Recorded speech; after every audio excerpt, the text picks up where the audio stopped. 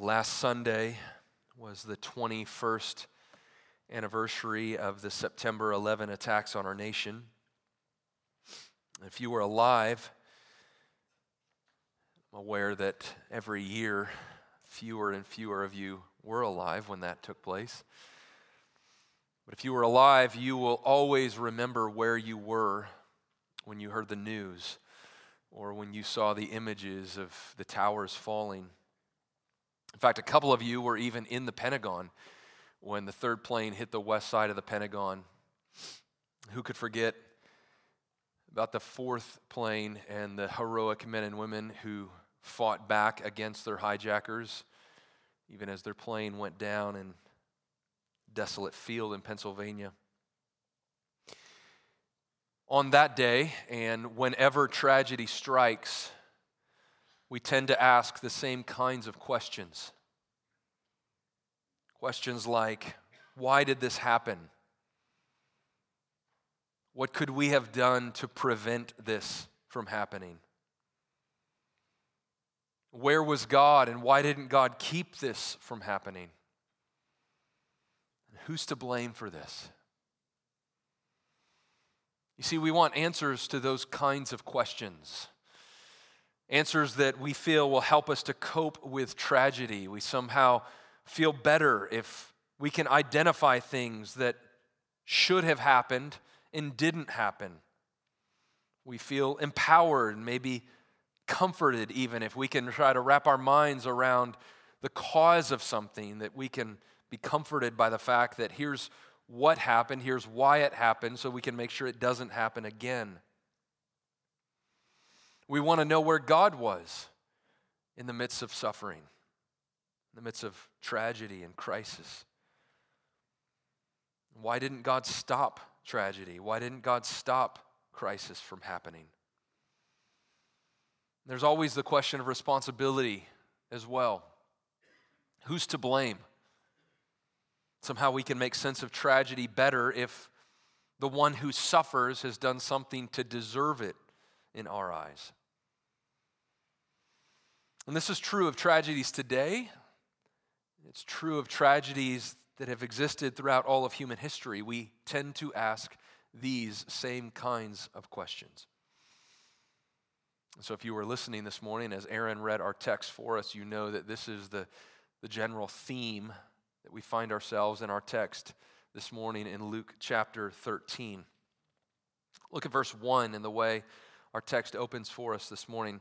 There were some present at that very time who told him, Jesus, about the Galileans whose blood Pilate had mingled with their sacrifices.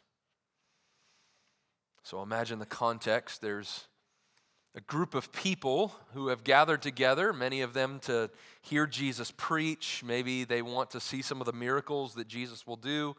And they approach Jesus now with news about an atrocity, about Galileans whose blood Pilate had mixed with their very sacrifices. And we would love to have more information, more details about this, but in fact there aren't any details outside of Scripture for what happened exactly in this circumstance. It could be that the details of what happened here were considered too small or insignificant by the Romans, so it's not recorded. But what we do know about history, at least especially about Pilate, leads us to believe that this is not surprising. And Pilate was the Roman governor of the region. Josephus, a Jewish historian, tells us of a time when Pilate brought images of Caesar, idols in the likeness of Caesar, into Jerusalem, into the holy city for the people to worship. And he had them there for a time, and he only removed them after he began to see that he wasn't actually convincing the Jews to worship Caesar, but instead the Jews were willing to die, and many of them did die instead of worship Caesar. And so he gave up. Another time, work was being done on an aqueduct to bring water into Jerusalem. And Pilate secretly planted armed men in among the workers so that whenever Some of the Jewish workers were perceived to not be doing their job, not be working as hard as Pilate thought they ought to be working. They could be immediately murdered on the spot. That's the kind of person Pilate was. Pilate was a wicked man. And it seems here that when these Galileans were offering their sacrifices to the Lord in the temple, Pilate had them killed. And even as their own blood was shed, their blood was mingled. It was mixed with the blood of the very sacrifices they were offering. This is an atrocity. And we don't know the motive of these people who are bringing this news to Jesus. It could be that they believed Jesus to be the Messiah. They believed Jesus was the one to come who would establish the reign of God on earth, the one who would overthrow the Romans and sit on the throne of David. So they could be telling Jesus this news so that he would act. Hey, Jesus, do you know what happened? Do something. In fact, now is a great time to begin wiping out the Romans, right? What better time than now to establish your kingdom in all of its fullness here on earth? If that was their motive, it makes Jesus' response to this news even more unexpected. Look at verse 2. And he answered them, "Do you think that these Galileans were worse sinners than all the other Galileans because they suffered in this way? No, I tell you. But unless you repent, you will all likewise perish." Like, what an unexpected response. Like, Jesus, did you hear about the incredible atrocity done to these poor Galileans? How terrible. And Jesus responds like this: do you think that they were worse sinners because they suffered in this way? No, they weren't worse sinners. And unless you repent, you will all perish as well. And Jesus' response reflects a common thought of the day in which people believed that suffering was directly related to personal sin. In fact, maybe nowhere else in the Bible is this on such vivid display as in John chapter 9, when Jesus and his disciples are traveling along the way and they see a man who was born blind. And so they ask Jesus this ultimate question, this quandary. Okay, if sin is a direct result of, or suffering is a direct result of human sin, and there's a man born blind, then was this his sin? Like, God foreknew the sin he would commit and therefore struck him with blindness? Or is this the result of his parents' sin? So they asked Jesus that question. Who sinned, this man or his parents, that he was born blind? And you remember Jesus' response to them. It was not that this man sinned or his parents, but that the works of God might be displayed in him. Like, Jesus clears up any false assumptions we have that suffering is always and necessarily related to personal sin. Just because these Galileans were killed by a wicked leader wasn't because they necessarily were worse sinners. But it's interesting, isn't it, that Jesus brings up sin at all. Like, when someone suffers an atrocity, when someone suffers at the hands of evil, we don't even think about the victim's sin. But here Jesus does. He brings it up. And in fact, he brings up all sin. And I don't think he brings up sin so that when we encounter people who are suffering at the hands of others, our response is, well, you have probably sinned too. That's not the point. Jesus brings this up because he's making a bigger statement. The point is that all death and all suffering and all sin should be a call to think about our future. All suffering, all sin, all death should cause us to pause, should cause us to stop and to consider our future, to consider eternity, consider our own sin and need to repent. And D.A. Carson writes, Jesus' point is that those who are not affected by recent calamities should not assume they are innocent and therefore immune from God's judgment. You see, if we think that personal suffering is always connected to personal sin, then what happens if we're not suffering? It's easy to then begin to think, well, I must be okay with God. And it brings with it a truckload of false security, especially if our lives are fairly suffering-free. But Jesus lets the air out of that false security here, doesn't he? He shows us that all death and all suffering includes a question for us, which is, am I ready to stand before the Lord? Like, yes, these Galileans died, maybe suddenly. And yes, these 18 in Siloam died when the tower fell, and maybe suddenly. But you too will die. Are you prepared to meet the Lord? Now, as an aside, there oftentimes is a direct relationship with personal sin and suffering. And Jesus isn't denying a connection between suffering and human evil. Suffering may be the direct cause of personal sin. In fact, in passages like Leviticus 26 and Deuteronomy 27 and 28, God even gives curses for those who are disobedient to him. And as parents, don't we teach our kids, like, don't put your hand on the stove, you could be burned. And when our children do put their hands on the stove and, God forbid, are burned, we don't withhold care from them simply because they're suffering as a result of their sin. No. But we do want them to see that there's a connection between personal sin and suffering. But that's not always the case. Many people suffer not as a direct result of their personal sin in that moment. And here on this occasion, Jesus is less concerned with what Pilate did as he is with what God will do with those who fail to repent. He will hold us accountable for our rebellion. We will all likewise perish unless we repent, unless we turn to him by faith for forgiveness and life. I mean, it's amazing that as Jesus looks out on this crowd of people, he wants them to know that just because their blood wasn't shed by Pilate's men, they will suffer eternal death one day if they are not right with the Lord.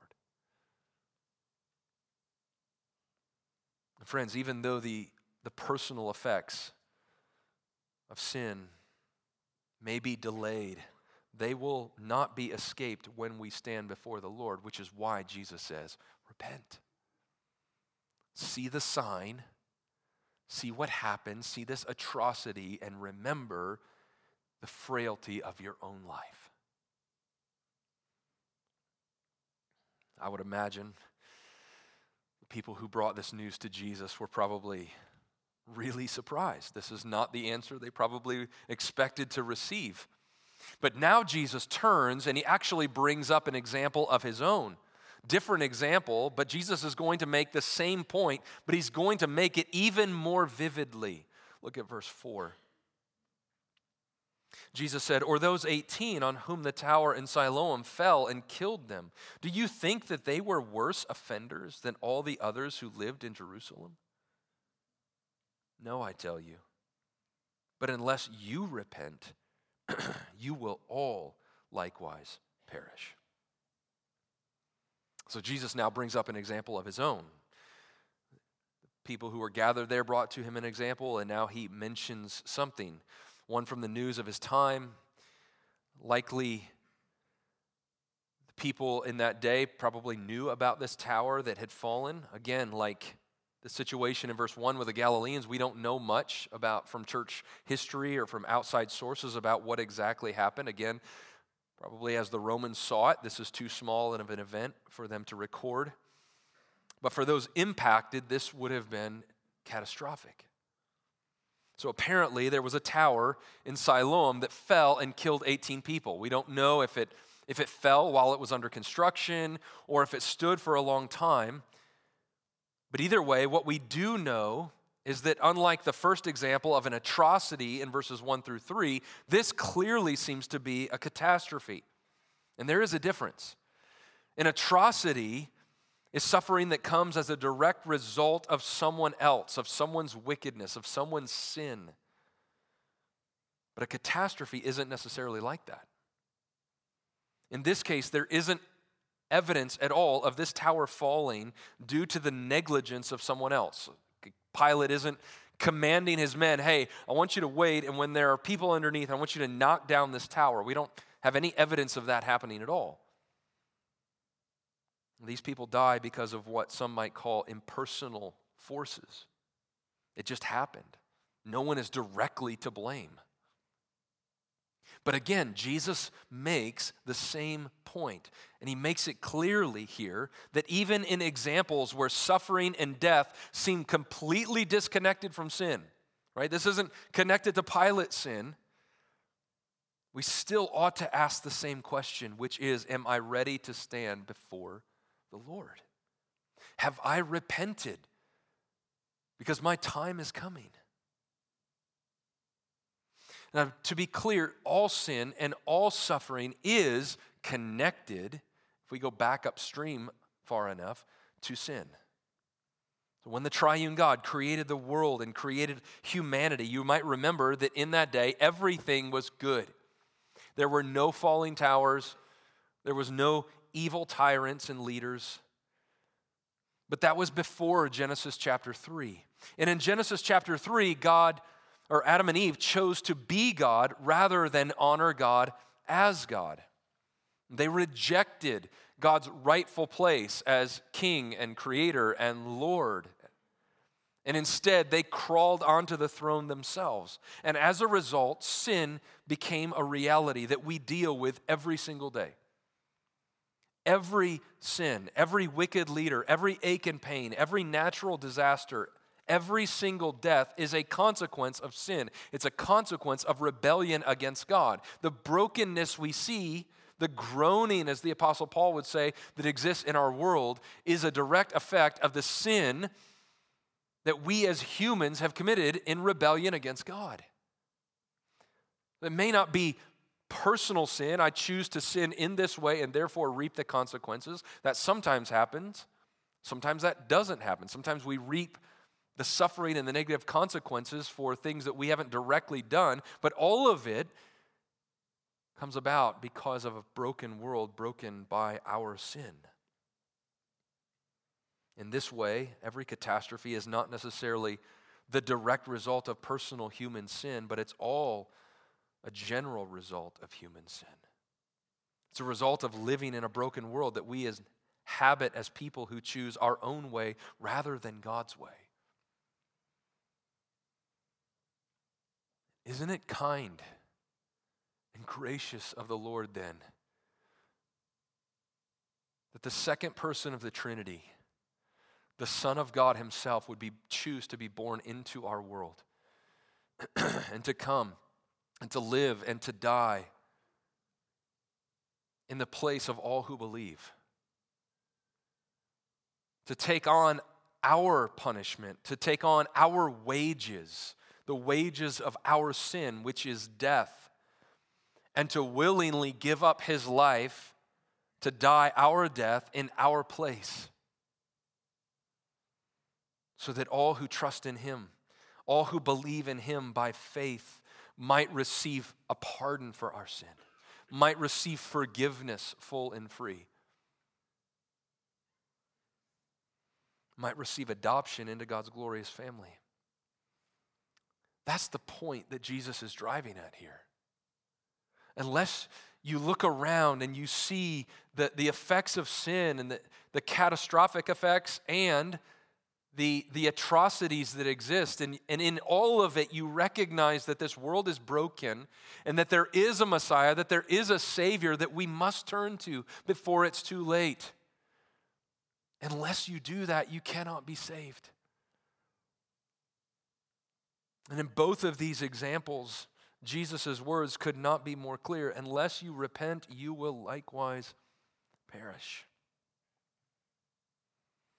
So that same question that Jesus implies both in verse 3 and in verse 5 is a good question for us this morning. Have you repented?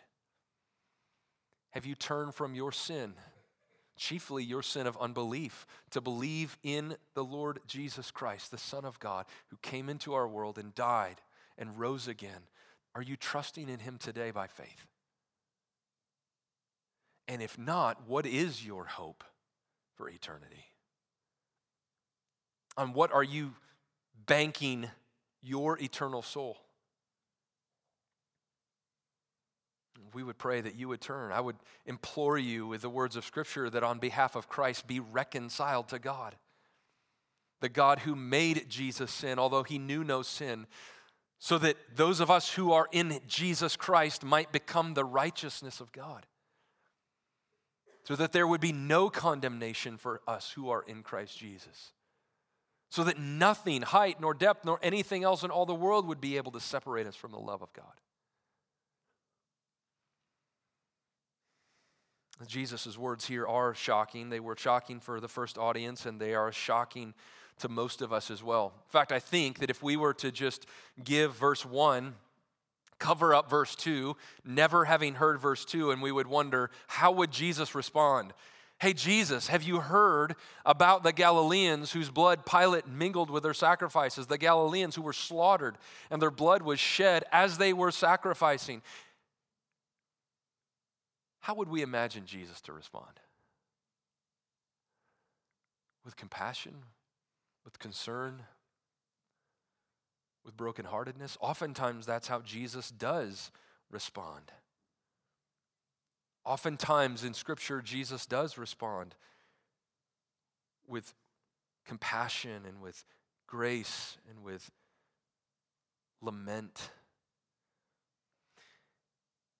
But here, Jesus responds with a clear warning, which is not often the Jesus we're used to thinking about. And the warning is this: there is a judgment to come. Be ready for it. See the signs, see the suffering around you, and remember your death. Because like those offering their sacrifices, and especially like those killed in the Tower of Siloam, and even like those killed in the towers in New York City, you may not have time to prepare for death when it comes. Which is why the time to prepare is now.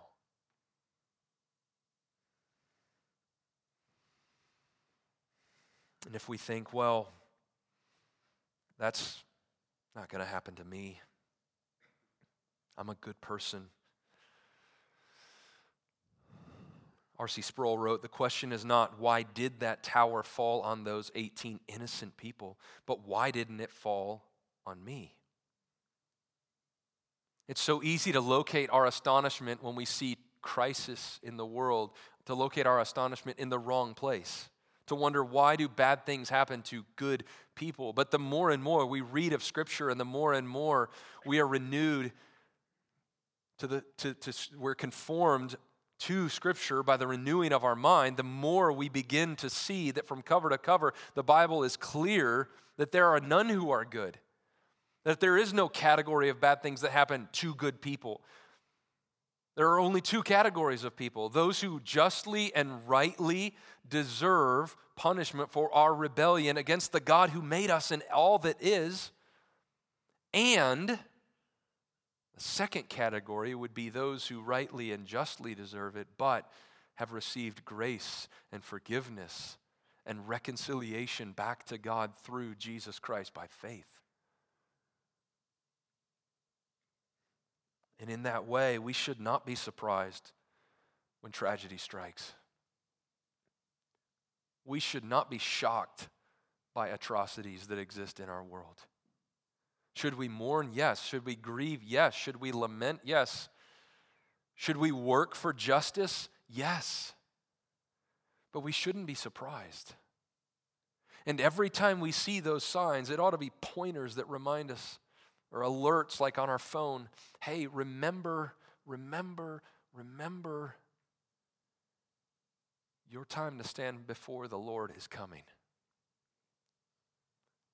prepare now. And to this, Jesus gives us a parable to drive home the point here in verse 6. Look at verse 6.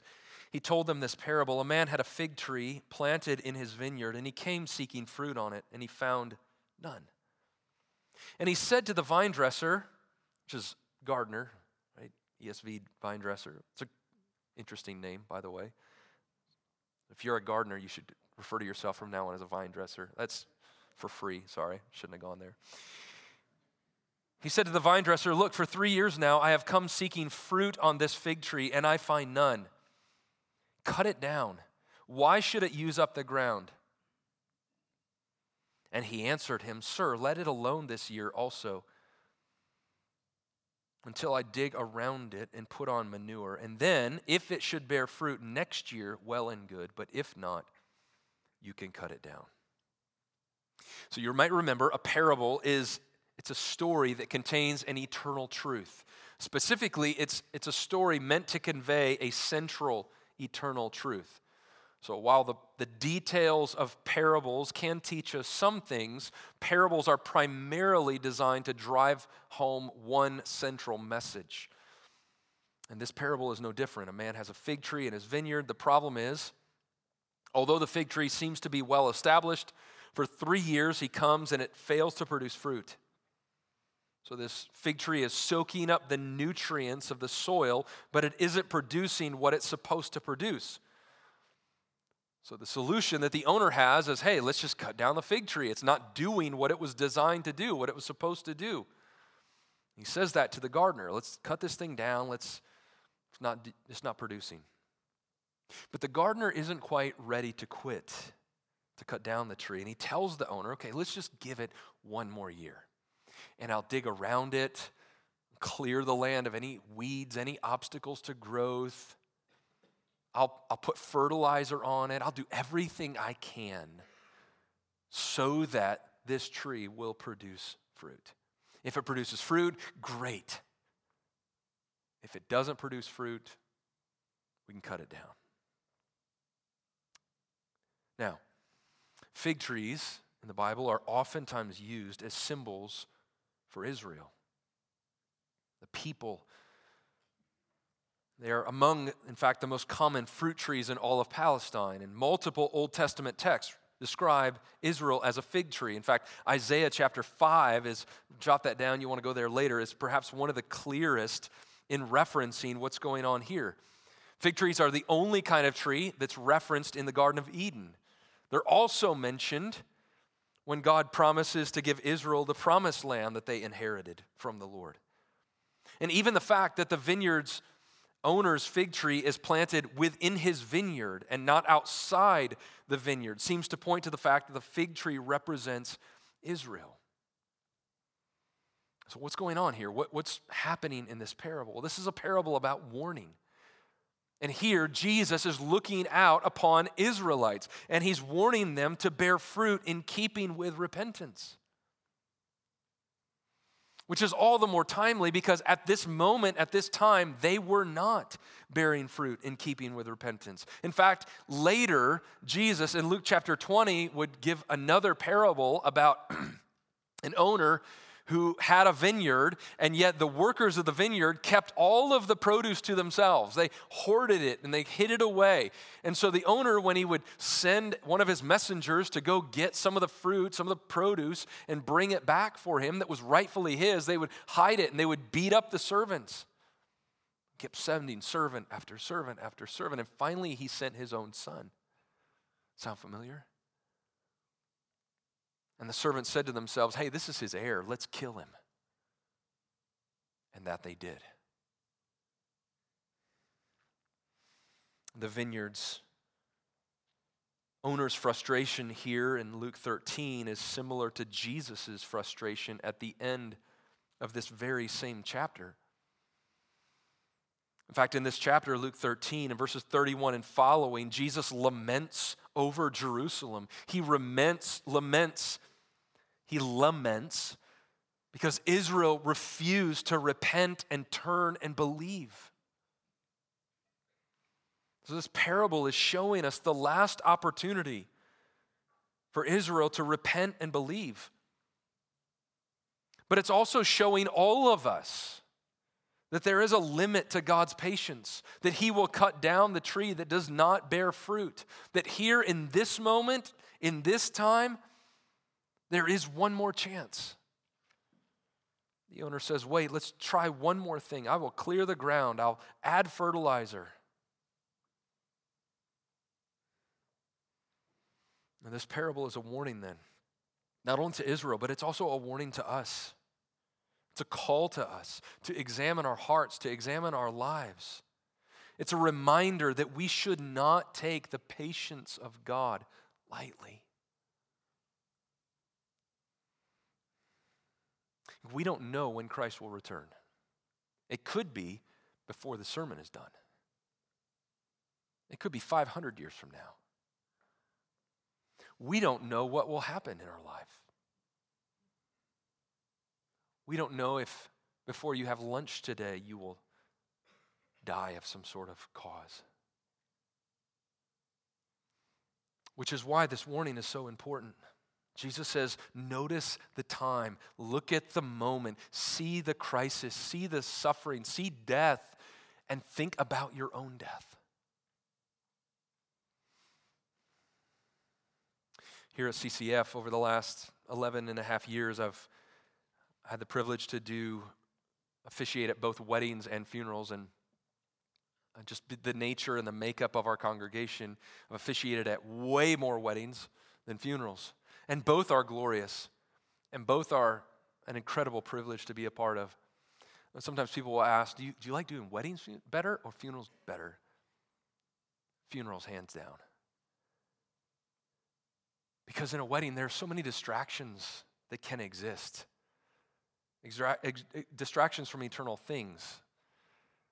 Temptations to idolize the other person that you're marrying, or to idolize the floral arrangements as you're watching, or to be jealous of the bride's dress, or to be jealous of this, or to be excited for all of these other things. And marriage is a great thing, right? Marriage is a wonderful thing. And we celebrate that. But in a funeral, men and women like you and me are forced to come face to face with the fact that there is a reckoning that we have to give. That we are not ultimately in control, no matter how fit we are, or young we are, or strong we are, or wealthy we are, or stable we are, or educated we are. And that's a good thing to be reminded of. And to remember that any patience on the Lord's behalf is so that we would come to repentance.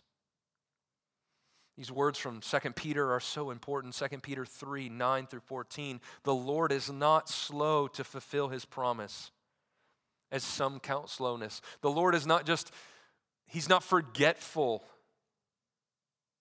to send Christ for us. But He is patient towards you, not wishing that any should perish, but that all should reach repentance. But the day of the Lord, remember we talked about the day of the Lord, the day of when we will be judged, the day of punishment for those who are not in Christ, and the day of salvation for those who are in Christ. The day of the Lord, Peter says, will come like a thief. In other words, it will come unexpectedly. And then the heavens will pass away with a roar, and the heavenly bodies will be burned up and dissolved, and the earth and the works that are done on it will be exposed.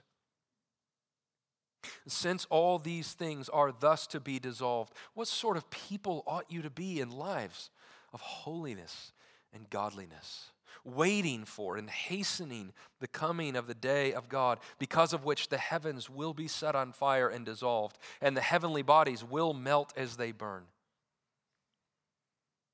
But according to His promise, we are waiting for the new heavens and the new earth, in which righteousness dwells.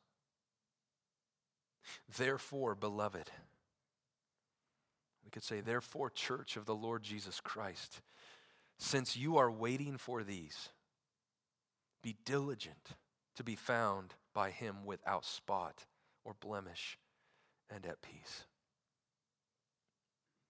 Do you see the grace of God in his patience for us even now? It won't always be like this. The window of God's grace is only open right now. It will not remain open forever. And the events that are happening all around us, even in our world today, should be causes by which we are reminded to look at our own life and look at the future and look at our death and prepare. In the kindness of the Lord, he provides warnings like this for us. And no one loves to hear warnings, unless we know that by heeding the warning, our eternity will be changed. And so it's kind of the Lord to give us these warnings even this morning, 2,000 years later, same warnings, that we might be prepared, so that we might be ready. We're going to close this way this morning. Might be some of you this morning who are here who aren't prepared, and maybe you have questions. Maybe you would like to talk to someone. Maybe you'd like someone to pray with. Maybe you'd like someone simply just to bounce some things off of. If that's you, I'll be down front afterwards, down here. Josh and Amy Bowman will be down front. Nick and Bethany Rogers will be down front. We would love to talk to you. We would love to answer questions. We would love to pray with you if there are ways that we can pray for you. We'd love just to be a resource, an encouragement for you, a listening ear for you. There are also a number of people seated around you. And if you're here this morning and you have questions, or if you're here this morning and you're not a believer, but even as we met, you're thinking, something is weird going on inside of me. I'd love to talk to someone about this. There are people seated all around you who would love to talk to you. They would not consider that an imposition. They would not consider that to